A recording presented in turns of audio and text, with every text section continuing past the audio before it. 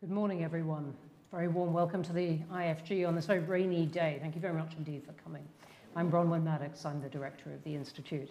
And I'm delighted to be here with Andy Haldane for this conversation about how to make levelling up work. Before we kick off, a few housekeeping arrangements, which I'm going to read very carefully, just because I have occasionally got the wrong hashtag. In this case, it is IFG Levelling Up, and we're live tweeting from IFG events. Please do follow and tweet along. And I know a lot of people are signed on online, a very sensible response to the tube strike today in London. Do send in questions. Some are coming through now, that can be now. And we will take as many as we can from the room and from online. So thanks very much indeed. We're going to have a video and sound recording out within 24 hours on our website. Well, Andy doesn't need an awful lot of introduction, particularly not for people who come to IFG events quite a bit. But he is, as you know, the chief executive of the RSA. I could even call that a rival think tank, except that when he was appointed in September, he immediately began a 6-month secondment as permanent secretary of Levelling Up, and has been working, we were just discussing before, hovering between the Cabinet Office and Michael Gove's department on exactly that. And that finishes at the end of this month being March. He did spend the last 7 years at the bank of his 30 years, I think it was, at the Bank of England as chief economist, and that is the role in which he's talked to us in the past as well about how to get growth and what you do about these subjects now brought together under the government's phrase of levelling up. So, Andy, very warm welcome. Bronwyn, thank you. Great to be back. Thanks very much for coming. So, let's start with white paper, the government's white paper, which did come out, and it was very long and detailed, and you are, I think, in the process of writing a paper on that. What should we make of the phrase levelling up? Do you think that white paper answered the many, many questions put by lots of people, including my colleagues who are here, about what levelling up actually means? I hope so. Certainly one of the key aims of that white paper was to answer the question that people have been asking for at least 18 months, actually. What do you concretely mean by levelling up? How will we know whether we're doing that? How will we know whether we've got there?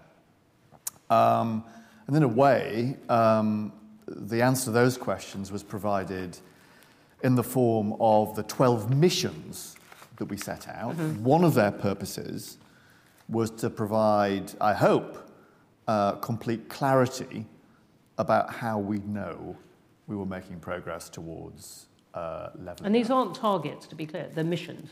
That's right. Which is something different.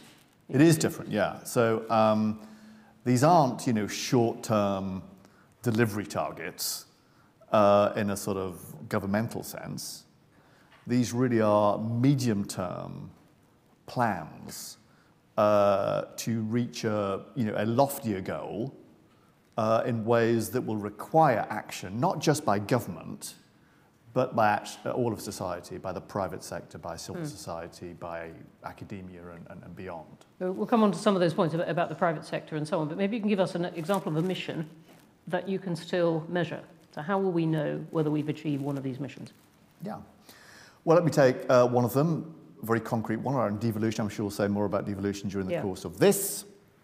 So our devolution mission, very easy to observe whether we've achieved this, is that by 2030, we are seeking that every part of England that wishes to have a devolution deal has a devolution deal. Right now, it's about 50-50, so the plan is by 2030, everyone that wants one has got one, and, crucially, everyone that's got one has powers that are at or approaching those of the place, the region that's currently got most powers, which would currently be London. So I'd say that's a pretty ambitious mission, given the starting point, but I think eminently achievable if we go about this in a transformative way. And I think, if that's where we get by 2030, Bronwyn, people really will notice the difference. And for all the other 11 missions, if they would be satisfied, people really would notice the difference. And for me, that is the absolute key. I found that fairly persuasive. And we write an awful lot about devolution here and a lot about devolution within England. But that one is about structure, about process, about where government is and so on. What about the ones that are actually to do with growth, with the standards of the quality of people's lives, the quality of health and education, what people take as being the core of levelling up? Yeah. Well, on those, and let's take a couple that sit, I think, naturally together, which would be living standards and longevity. You know, when you're looking to what are the key metrics of how we've fallen short historically on levelling up, people often look towards, including the Prime Minister in his speech, living standards, the widening divergence between levels of pay or productivity in different places, lots of P's in there, and longevity. The fact that we see this wide and widening gap in healthy life expectancy in different parts. And it's healthy life expectancy as well as life expectancy. Exactly. I mean, that dimension's as or more important, actually, to people's life satisfaction. Yeah. We know in both of those cases, give or take, we have had 70 years of those disparities widening between places over time. And the mission we set ourselves in both of those two cases is to turn the tide, to turn those divergent forces into convergent forces. And that is no small ask. You know, it's a big task to reverse the course of, for example, healthy life expectancy, which is why I think having that medium-term orientation is absolutely crucial. So, you know, those are two where it's about turning the tide, reversing the disparities, which I think would meet most people's common or garden definition of levelling up. I think that's exactly right, but turning the tide is something that governments for decades have tried to do. These are long-standing social trends. There are a lot of factors. Again, how much is the government putting weight on actual achievement of targets within a certain number of years? Yeah, I mean, the idea is set a point on the horizon where it's realistic to expect the tide could be turned. That wouldn't be 2 years ahead or 3 years ahead. It wouldn't be a spending review period. That would need to be at least a decade. And these are actually rolling decadal missions. Once you fix that point on the horizon, you can draw a line back to the today, right? And say, look, this is the critical path we will need to be on to meet this mission. Is policy today doing sufficient? Is enough being done to put us on that critical path?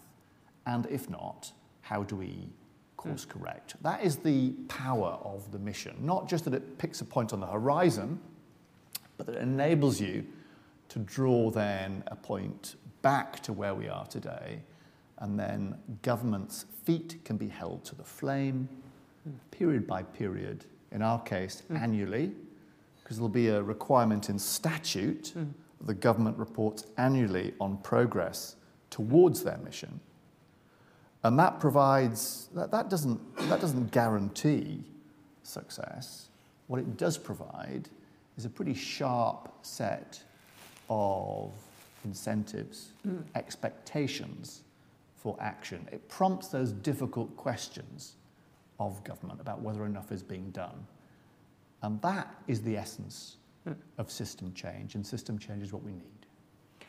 There's been a lot of talk about how place-based, and that awful bit of jargon, it's looking at about inequality between places as opposed to inequality between people, which might be rather great within one particular place. Why has the government taken this approach of looking at places and trying to level those up?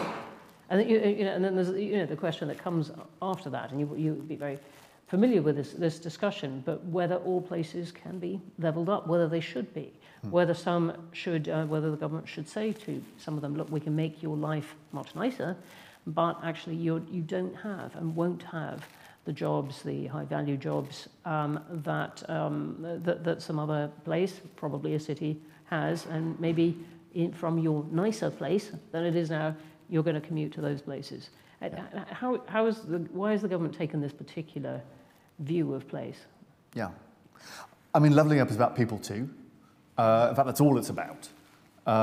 Success will come when people notice a difference, visibly, materially, in their communities, on their high streets.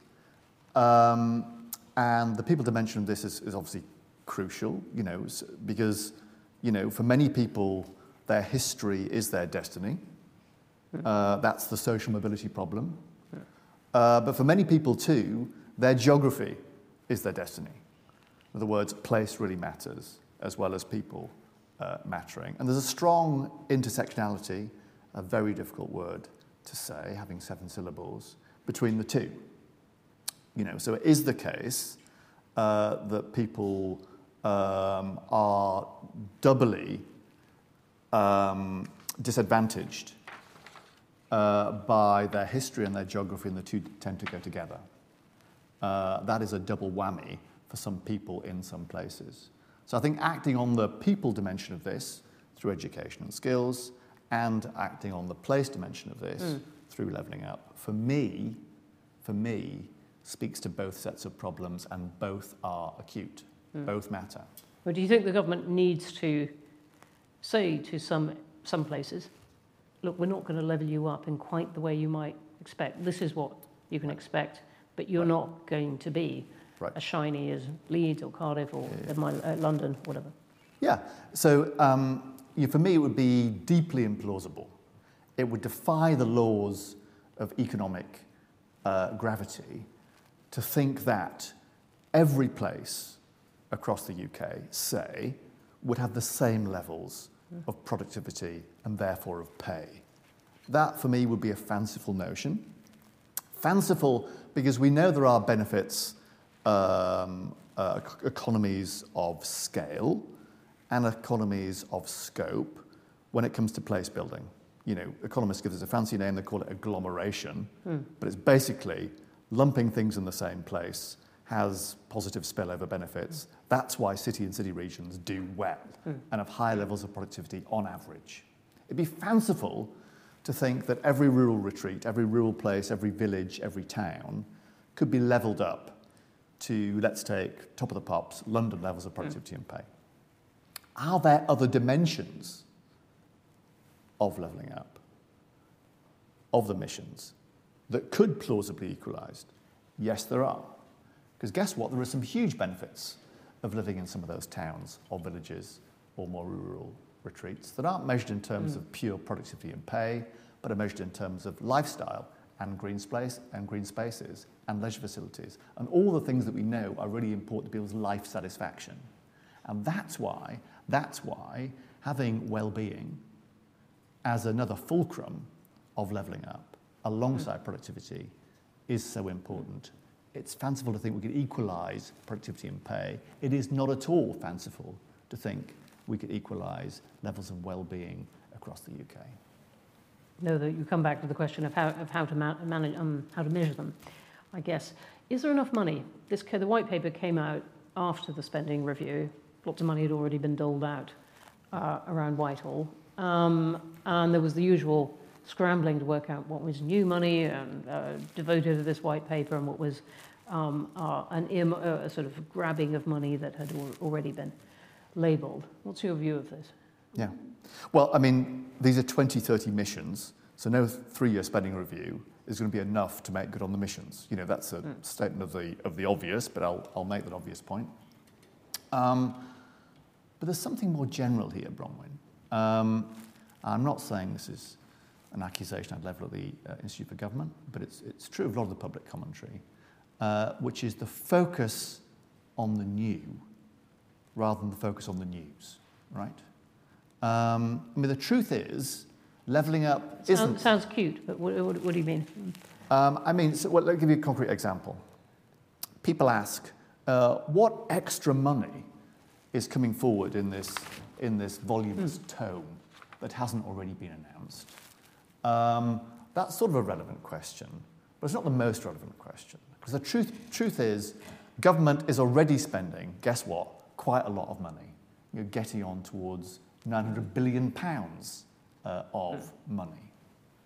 If you take that existing spend, not new, but new, existing spend, and tilt it ever so much in the direction of poorer areas, then that could have a dramatically bigger impact quantitatively than any new pot. So I take that 900 billion, I tilt it by a mere 1%, and I create extra finances for the poorer parts of the UK that are twice the size of the Levelling Up Fund, a new pot of money.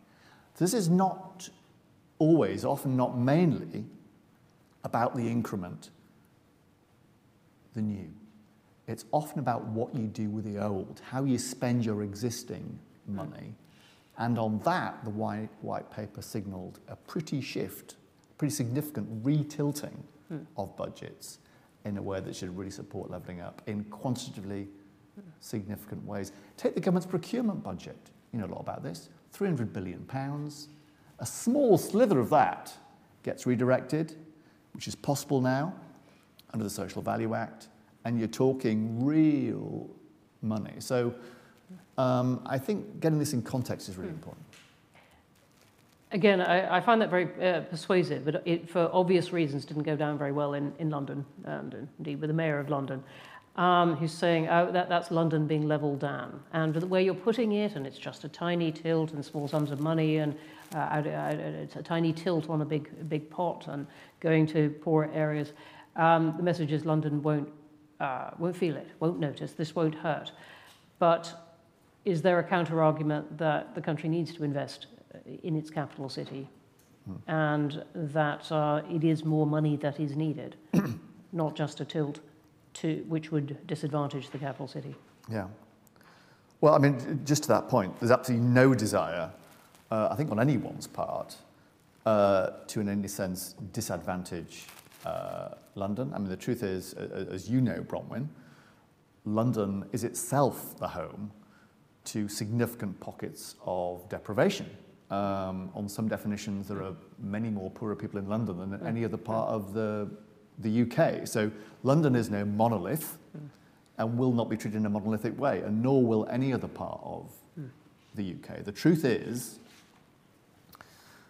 the UK's economic geography is a tremendously variegated picture.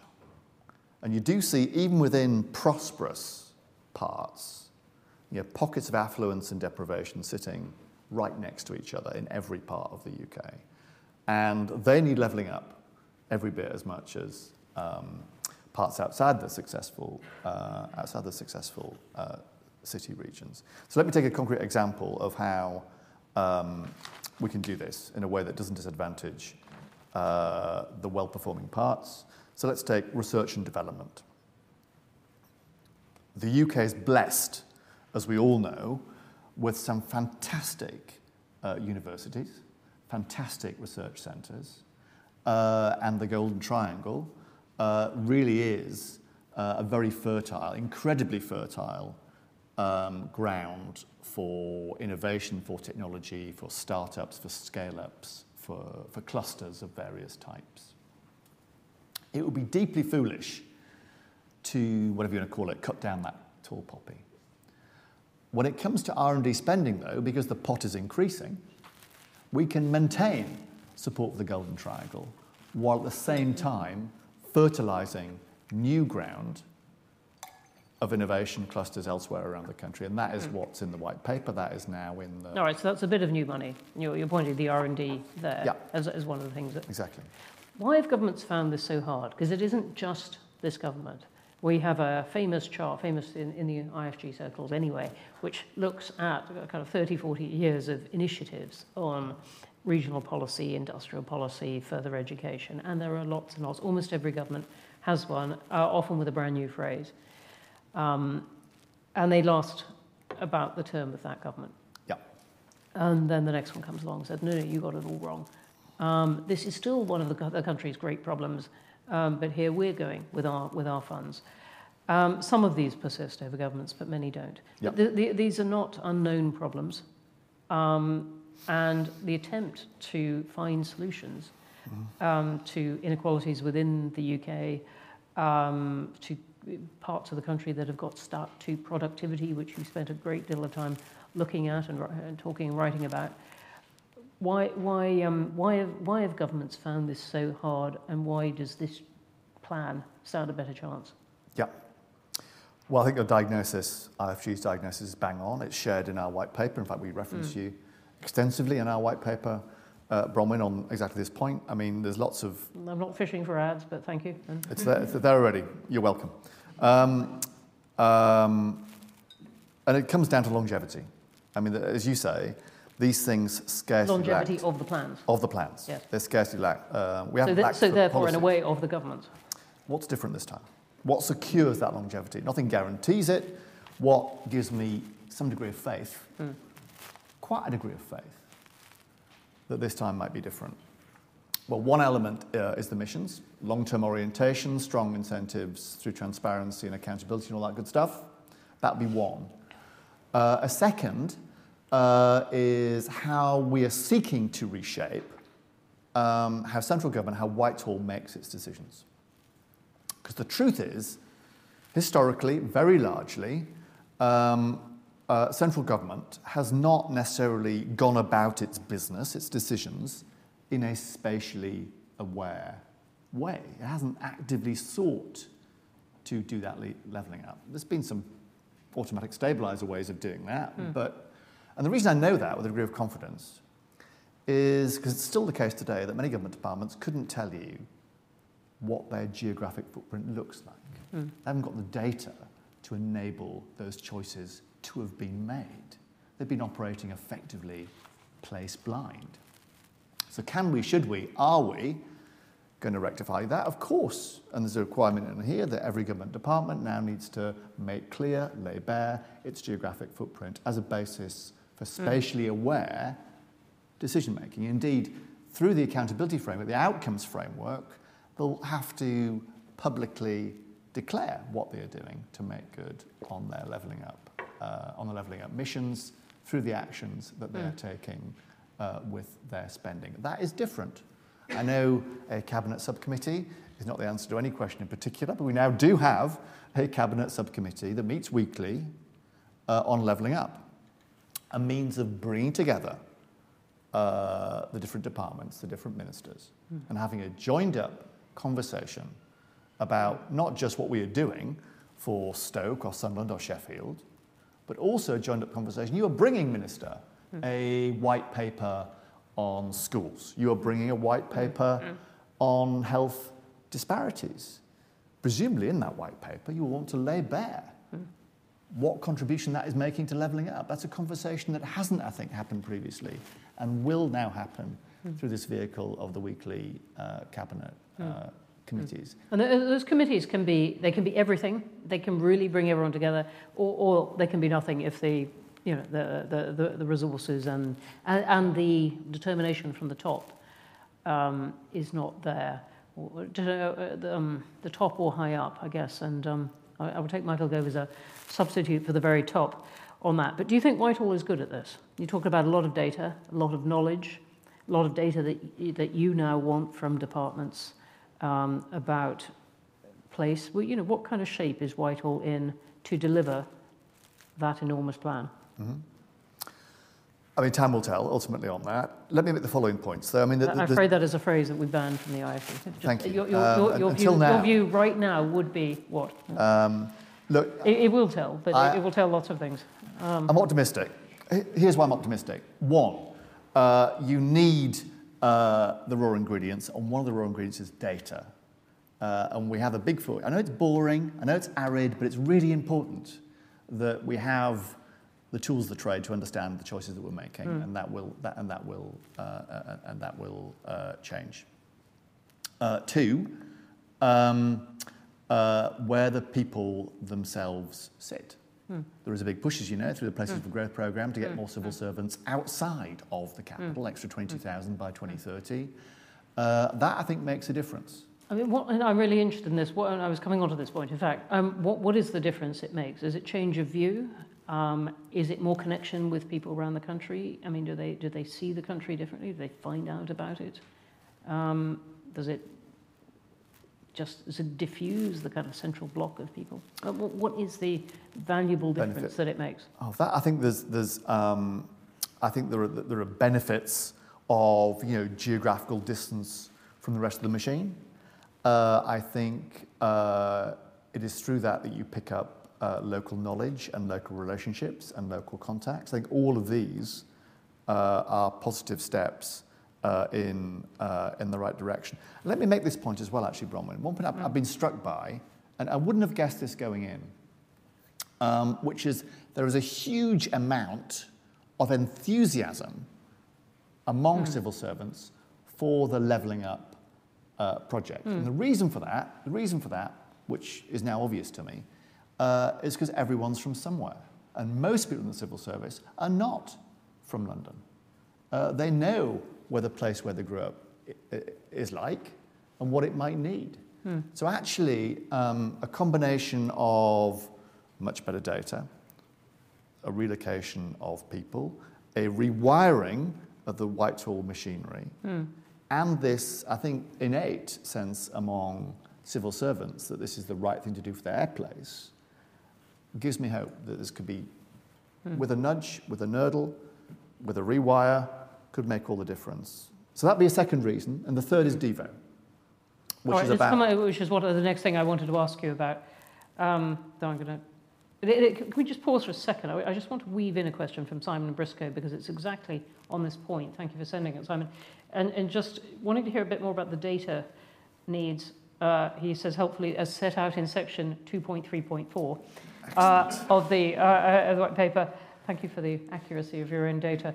But you're saying for all the diplomatic words, it looks like a complete reboot of government statistics will be needed. Where will the skills and leadership come from and the coordination of this? And we're talking about wiring and machinery, but these are metaphors. What does it really mean? What does it really mean? That? I'm going to come on to devolution in a second. Yeah. Thank you, Simon, especially for referencing one of my favourite sections, 2.3.4. What does it mean in practice? We launched, just ahead of the white paper, the ONS launched their own subnational data strategy, right, which is long recognised, by the way, the UK PLC's subnational data is not up to snuff. Truth be told, some way short of anything approaching international best practice. They are now on that, and that will deliver tangible improvements, I think, in the fullness of time to what is available to us. Accompanying that, government itself needs a better window on its own world, how it is spending its resources, and also how it's using its data. Because contained in the bowels of many Whitehall buildings are a treasure trove of admin data that haven't fully been brought to bear yet and used for all sorts of things, including for levelling up. There is a glowing plethora, as you all know, of private sector data sources of various types that help us tell stories about localities, often in incredibly granular detail, actually. That too needs to be brought into the fold.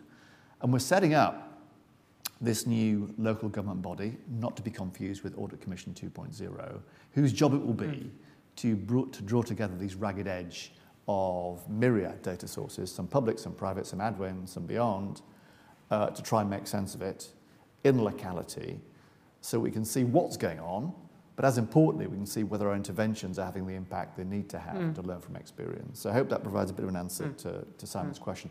This, and that's true of almost everything in here, will need to be a collective effort. To think that central government has all the answers here, again, we totally fanciful. There is a spatial data unit being set up in Michael Gove's department as we speak. That will be important. Is that the answer to all our prayers? Of course it isn't, and of course it can't be. Thank you for that. And so coming on to devolution, which we've been talking about through all this, but it is one of the most ambitious bits in the white paper. And it does talk, as you were talking right at the beginning, about potentially devolving a lot of things to local areas if they want them, including within England. How does that work? Do they have to say that they want it? Does it happen anyway?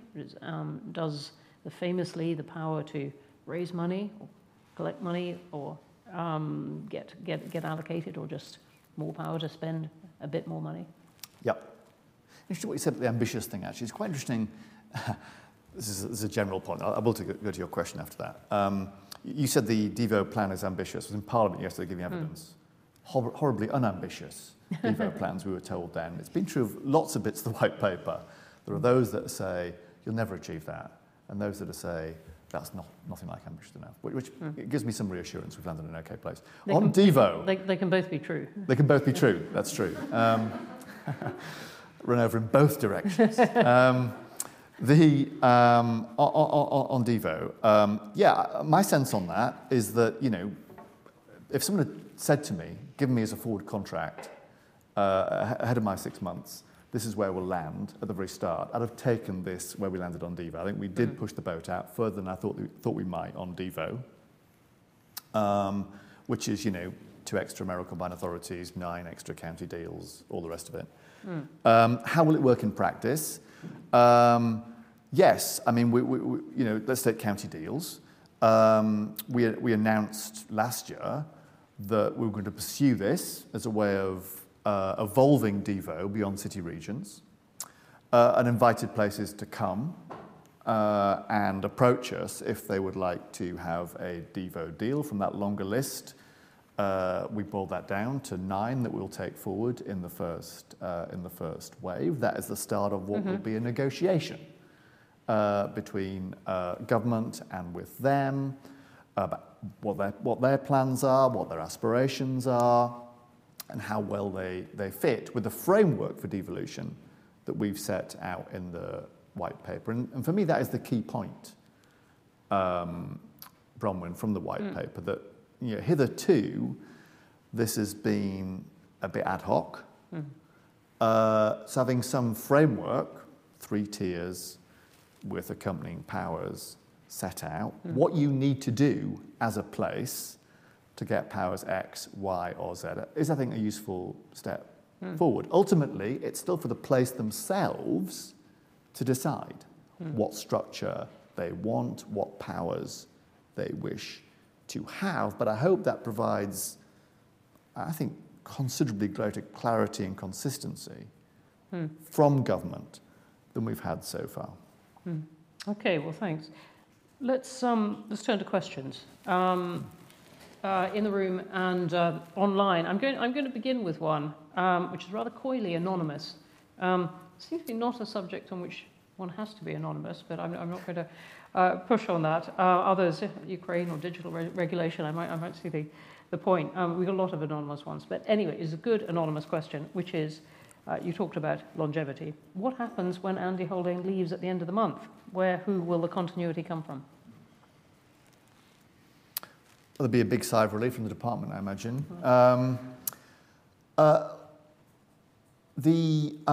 We're working now, the department is working on now, indeed all government departments are working on now, how we turn the recommendations in here, anywhere between 70 and 140 new ones, into a delivery plan.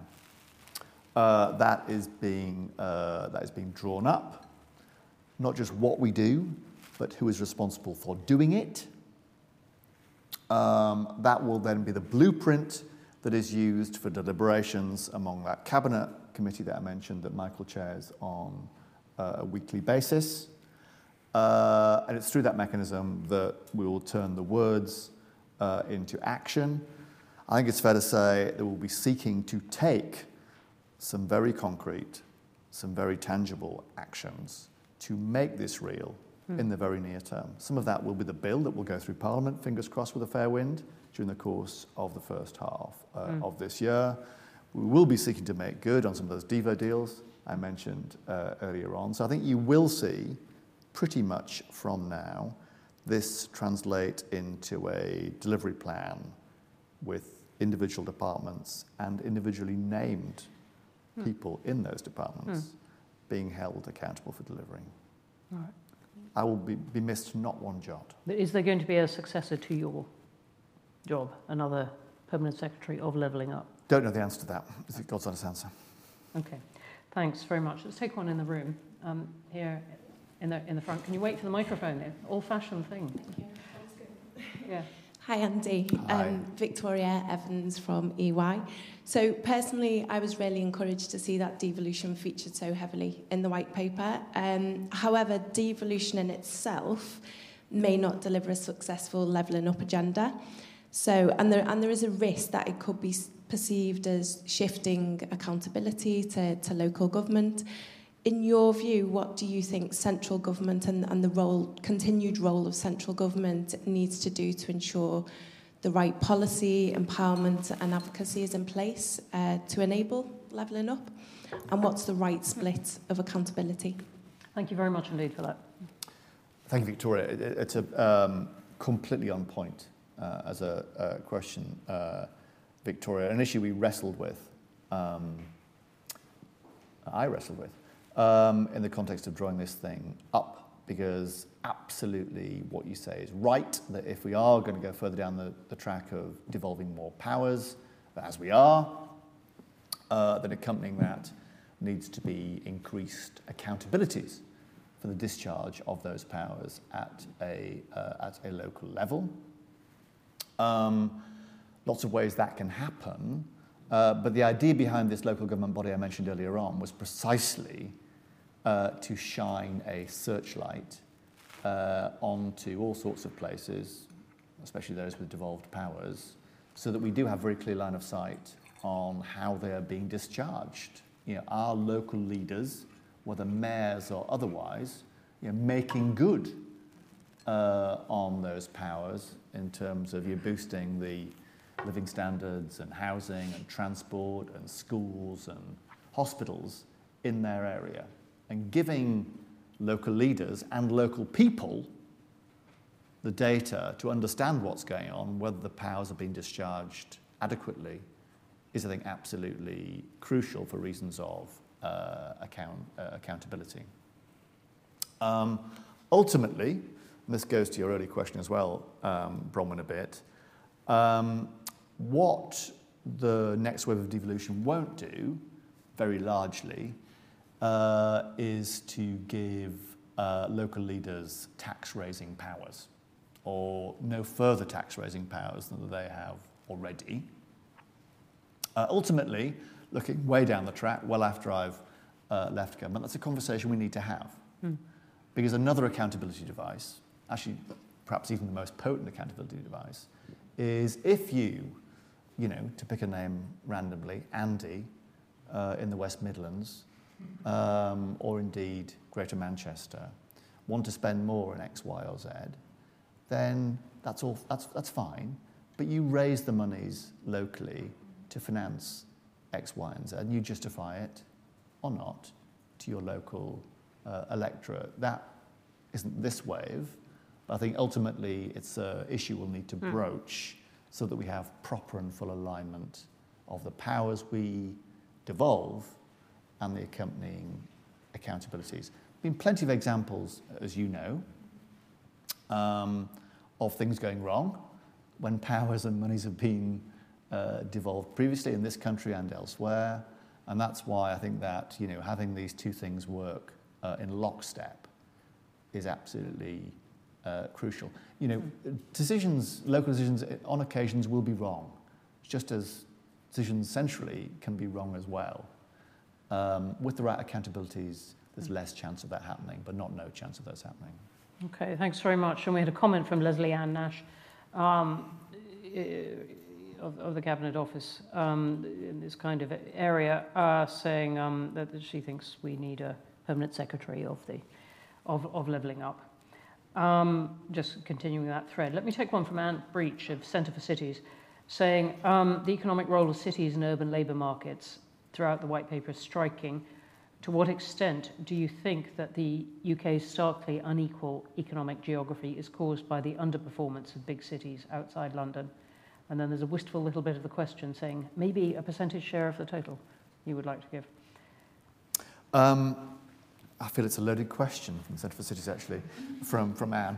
But for what it's worth, I share the view that they have been researching very comprehensively and very persuasively for several years now, which is one of the reasons we are especially an equal country and have become more so is because the UK's second cities, or a number of them, have punched below their weight, at least relative to international comparators. So I do think that is a key part of the diagnosis and a key part of the prescription, therefore, is to build on more the successes of many more of those second cities, which include Birmingham, Manchester, Leeds, Newcastle, Bristol, Cardiff, Edinburgh, Glasgow, Belfast, the list kind of goes on. So plenty of scope there.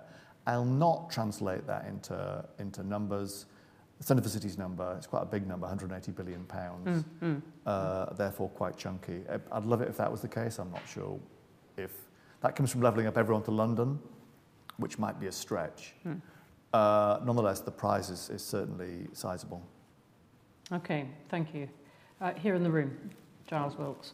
Hello, hi Andy. Giles Wilkes, Institute for Government Senior Fellow.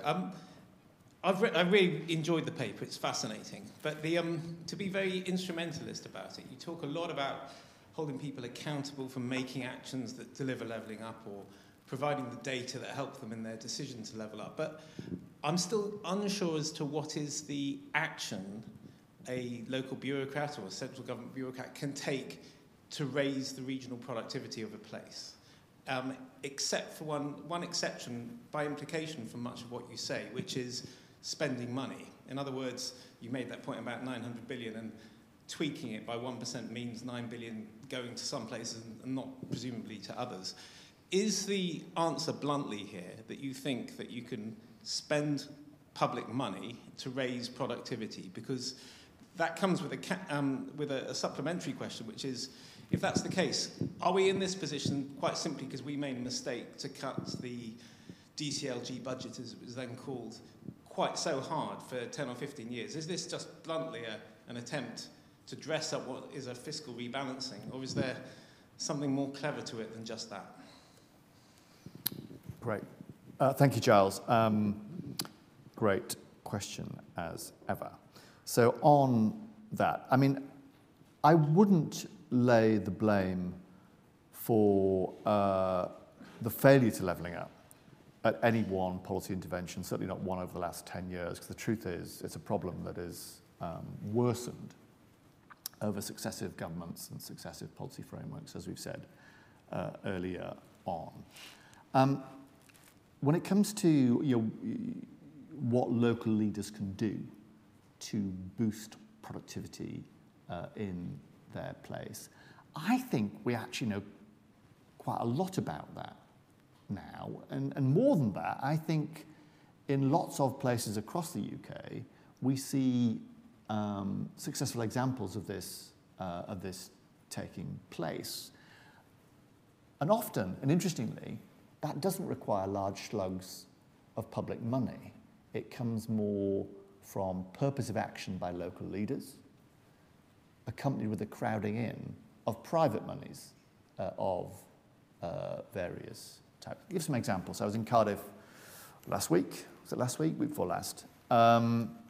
Speaking to the local council about some of the initiatives they've got underway to boost productivity, to generate higher living standards in Cardiff City region. Fantastic project, to connect the city centre with Cardiff Bay, to reach out up into the valleys, to make this a legitimate city region agglomerative hub cluster of activity at the macro scale. I visit a community project in the city, Grangetown, and that's a little community hub that is having huge benefits to the social fabric of that place. The reason I mention that is, what was the secret source of success for both of those projects for Cardiff? It was a purposive local leader, county council. It was the mobilisation of private sector monies. It was the involvement of local communities. And in both cases, it involved a slug, or actually a relatively small slug, of central government financing that then crowded in a much larger amount of private sector financing. And that's a model, what I call a new model of governance, as distinct from a new model of government, that I think I see replicated right across the UK. In fewer places than I'd wish, but nonetheless, there are enough of those actual or embryonic clusters of private sector activity, sometimes nourished and nurtured by a small slug of government finance, sometimes enabled by government removing restrictions, sometimes catalysed by the coordinating hand of government. But it's a different model than the we spend, we write the check and you spend model. And I think that's the one I'd like to see nurtured to make a success of just what you say locally. Okay, thanks. Let's take another one in the room here. Richard Lambert at IFG Board. Levelling up is an intensely political phrase, closely associated with the present Prime Minister. And it's quite hard to imagine his successor, let alone the leader of opposition, from the Labour Party, saying, I really, really care about this. So aren't you going to have to develop some kind of different sort of narrative or some different sort of branding that gives it a wider and longer lasting appeal? I mean, one thinks of Big Society and David Cameron. You're going to have to broaden the narrative somehow. Thank you, Richard. So the origin of the slogan, the branding, levelling up, is a Johnson. But it's not the one you think. It's Samuel Johnson, 21st of July, 1763, in a diary entry, talking about the levelling doctrine. So this may be branding, this may be a slogan, but it's an 18th century one, not a 21st century one. Interesting, a slogan that has stood the test of time, many centuries as it turns out. But your point, of course, is a very a serious one, which is, could the slogan get in the way of pursuing this thing? I think it's fair to say every political party would put their weight behind the principle, even if the words stick a little in the craw. I would hope that in the fullness of time, the other political parties, once they've had time to digest this, could come forward with their own thoughts, ideas, suggestions, proposals for how this might be improved, how this might be given greater pace or even greater seriousness than is the case right now. That is the debate I would love to happen in this country, because it's that debate that I think will, to go back to Bronwyn's first question, that will give us a hope that this will survive the test of time, successive government. So that I hope one of the purposes for me of this is to put down a marker, to establish the starting line, and then prompt a wider conversation, not just political, but also wider, about how not just we deliver this, but how we go there even further and even faster than is the case right now. I hope events like this, Bronwyn, actually, one of the main purposes of events like this is to prompt exactly that sort of conversation. Okay, thanks for that. We had one comment flash in. This reminds me of the 1980s. Let me just take one in particular online. There's some very, very good ones online. But Emma Gordon's raised an aspect we haven't really talked about, which is how government is dealing with the devolved nations. She says to ensure that all these ambitions can be delivered in collaboration, not political competition with them. We obviously saw a fair amount of political competition during coronavirus and during the pandemic. And then there is this question hanging there about how the Westminster government will distribute the money it says it will make up that previously came from the EU. And so on. So, but this is really about working with the devolved nations. We've been talking in a very refreshing way about devolution within England. Yeah. But there is the already established bit. There is, and I hope, as one, I hope of the common threads that runs through this whole document would be the desire to make this a UK-wide endeavour, respecting, of course, devolved responsibilities, but a generally UK-wide endeavour. Most of the missions are UK-wide missions. You're recognising that there's a common interest in pursuing all of them, if not most of them, if not all of them. That's a conversation we'll be having, a collaborative conversation we'll be having with the devolved governments and administrations over the weeks and months ahead. And I think there's absolutely common cause to be struck on this front. On the successor to EU funds, which is the so-called Shared Prosperity Fund, SPF, which is itself, of course, a UK-wide pot of monies. The government have already said that they will at least match those monies, and including for the devolved authorities and for Cornwall. We are working through now, as we speak, the precise perspective for the Shared Prosperity Fund and how that will pan out across England and the other home nations. You'll see that in the weeks ahead. Okay, thank you. Got one in the room here. Hi. My name's Tess, and I'm from Big Society Capital. You mentioned that achieving levelling up will require smarter spending. And a good example of this are social outcomes contracts. They're little known and have been quietly transforming how government commission really complex public services such as homelessness, family breakdown, mental health. And in these contracts, which you may have heard also named social impact bonds, government only pays when the outcome is actually achieved, and a socially motivated investor provides the upfront working capital. Just wondered in that context what more you think government should do to encourage that smarter outcomes-orientated commissioning, and what barriers there may be to achieving this within government. Thank you.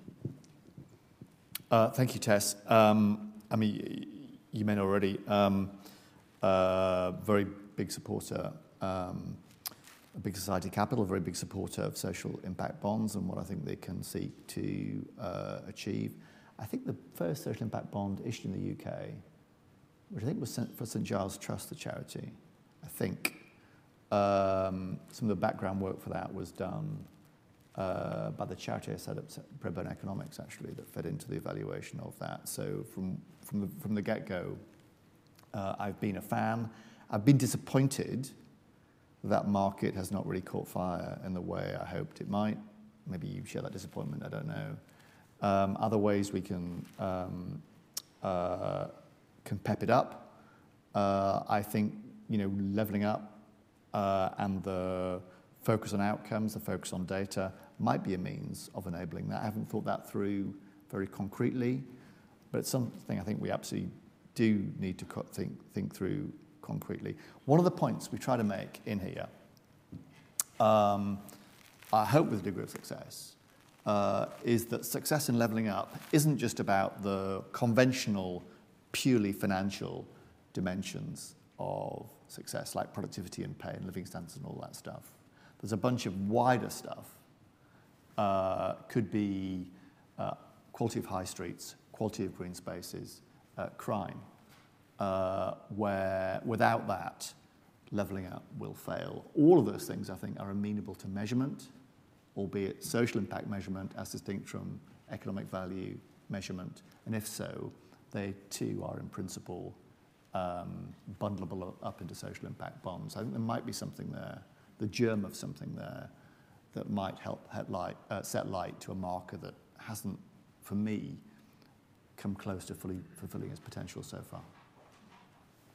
Okay, thank you. I'm going to come back to, I think there's two or three more in the room in a second. Let me take one from Peter Mandelson, who devoted some of his life to this, a point he makes. saying economic growth, investment and social mobility improved between 1997 and 2008, stalled under the financial crisis and then crashed after 2010. The RDAs, the Regional Development Authorities, became serious means of policy intervention and their abolition was wanton destruction. Would Andy care to agree? This is called a leading question. Do you think? Look, I mean, on that, at one point I would strongly agree with, which goes in the spirit of Peter's question, is that there has been structural underinvestment in civic institutions of all forms in this country over many decades. We've had opportunities, and the RDA perhaps one, to reinvigorate them. But in general, the pattern over many, many years, many decades has been one of them being depleted of capacity and capability, and that we do need to course correct if Devo is to be a success. I mean, one of the main reasons, for example, the Greater Manchester Mayoral Combined Authority is perceived as having made great progress, is because the foundations of that were laid over the preceding 10 years by Richard Leese and Howard Bernstein.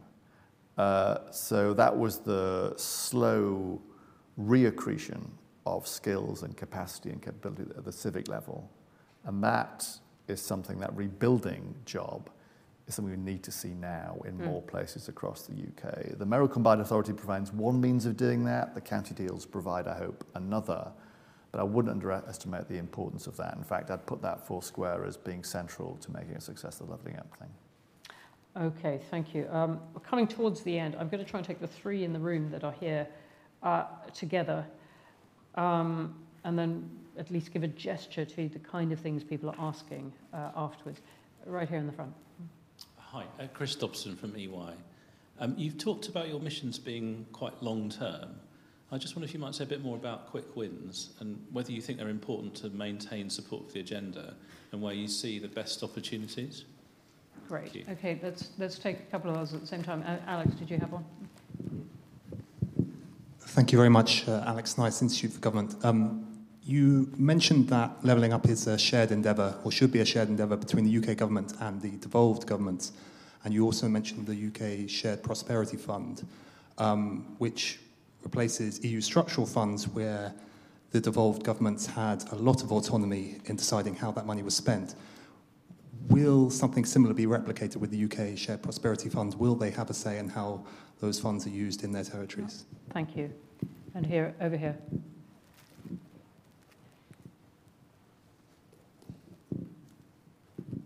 Thanks. I wasn't aware of my hand up, actually. Akash, would you like to say who you are? Yes, hi, I'm Akash Brown, Institute for Government, as well, working on devolution here. So I'm just interested in the aspirations for the new devolution deals in county areas. You talked about the success in Greater Manchester, for instance, being based on long history of collaboration between local leaders there. It also, of course, is quite a recognisable functional economic area, which previously has been the basis on which devolution deals have been done. With the county deals and the new devolution principles, there's a bit of a vaguer language about trying to do deals based on sensible geography, which takes into account economics, but also identity and existing administrative boundaries and so on. So I just wonder if you could say a bit more about exactly how it's going to be, or it's being determined at what scale is the right one to devolve powers, because that's frequently been a challenge in the past in actually getting devolution to stick. Okay, great. So we've got quick wins, the structural prosperity funds, and will the devolved administrations have a say? And Akash's question on the scale and level of powers. Thanks. So on quick wins, it was Chris first, wasn't it? So I think this progress can be made in short order on Devo. I think there's progress that can be made in short order in a number of strands of government policy, where there's action in the near term, health inequalities being a case in point. I think there's progress that will be made with the second wave, for example, of the Levelling Up Fund and various other funds, no shortage of funds, that will be, in second or third waves be put to work. So I think this will start to feel more visible and tangible during the course of the next 6 months, needs to feel more tangible and visible over the course of the next 6 months, bearing in mind that ultimately success lies in the middle distance. Another quick win, or quickish win, to the second question will be around the SPF, where we'll learn more about that soon. This will not be a cut and paste, a lift and shift of EU structural funds. We'll at least match them in monetary terms, but there'll be greater flexibility and greater local discretion about how those funds are deployed, to go precisely to your question. We're expanding the range of activities that can be supported through the SPF, and we are localising, subsidiarising the discharge of the decisions to a much more local level than was the case previously under the EU structural funds. For me, both of those things would make for a better, more localised deployment of those monies than was the case previously. In other words, an improvement on where we were previously. And finally, to Akash's question, a very good one. I mean, you're right that a defining feature of all the tiers of DEVA that we set out in the framework is that they cover a functional economic area, is the language that we use. What does that mean? It has no very clean-cut or clear-cut definition. We do define a minimum threshold of numbers of people, which is 500,000 people, which helps in terms of, need to be of a certain size to benefit from those agglomeration benefits of scale and of scope. There's nothing magic about 500,000, just a round number, basically. Truth be told, I mean, the map is messy. There is no, perfect overlap between administrative areas and economic areas. We were quite keen in our framework to leave lots of flex. This wasn't a case of directing areas to have a DEVO deal and defining their geography. Lots of scope for collaboration between areas in doing that. And as part of that, we lent support not just to kind of conventional DEVO, county deals, mayoral combined authorities and the like, but also for partnerships that span regions, that are defined more by the economic geography than by the administrative geography. So, Western Gateway, West Midlands Engine, Northern Powerhouse Partnership, they're all examples of the joining of hands across administrative boundaries in a way that better match the economic cluster, if you like, as distinct from the administrative cluster. There will be those messy overlaps. In the fullness of time, they may become a little bit less messy. I hope that is the case.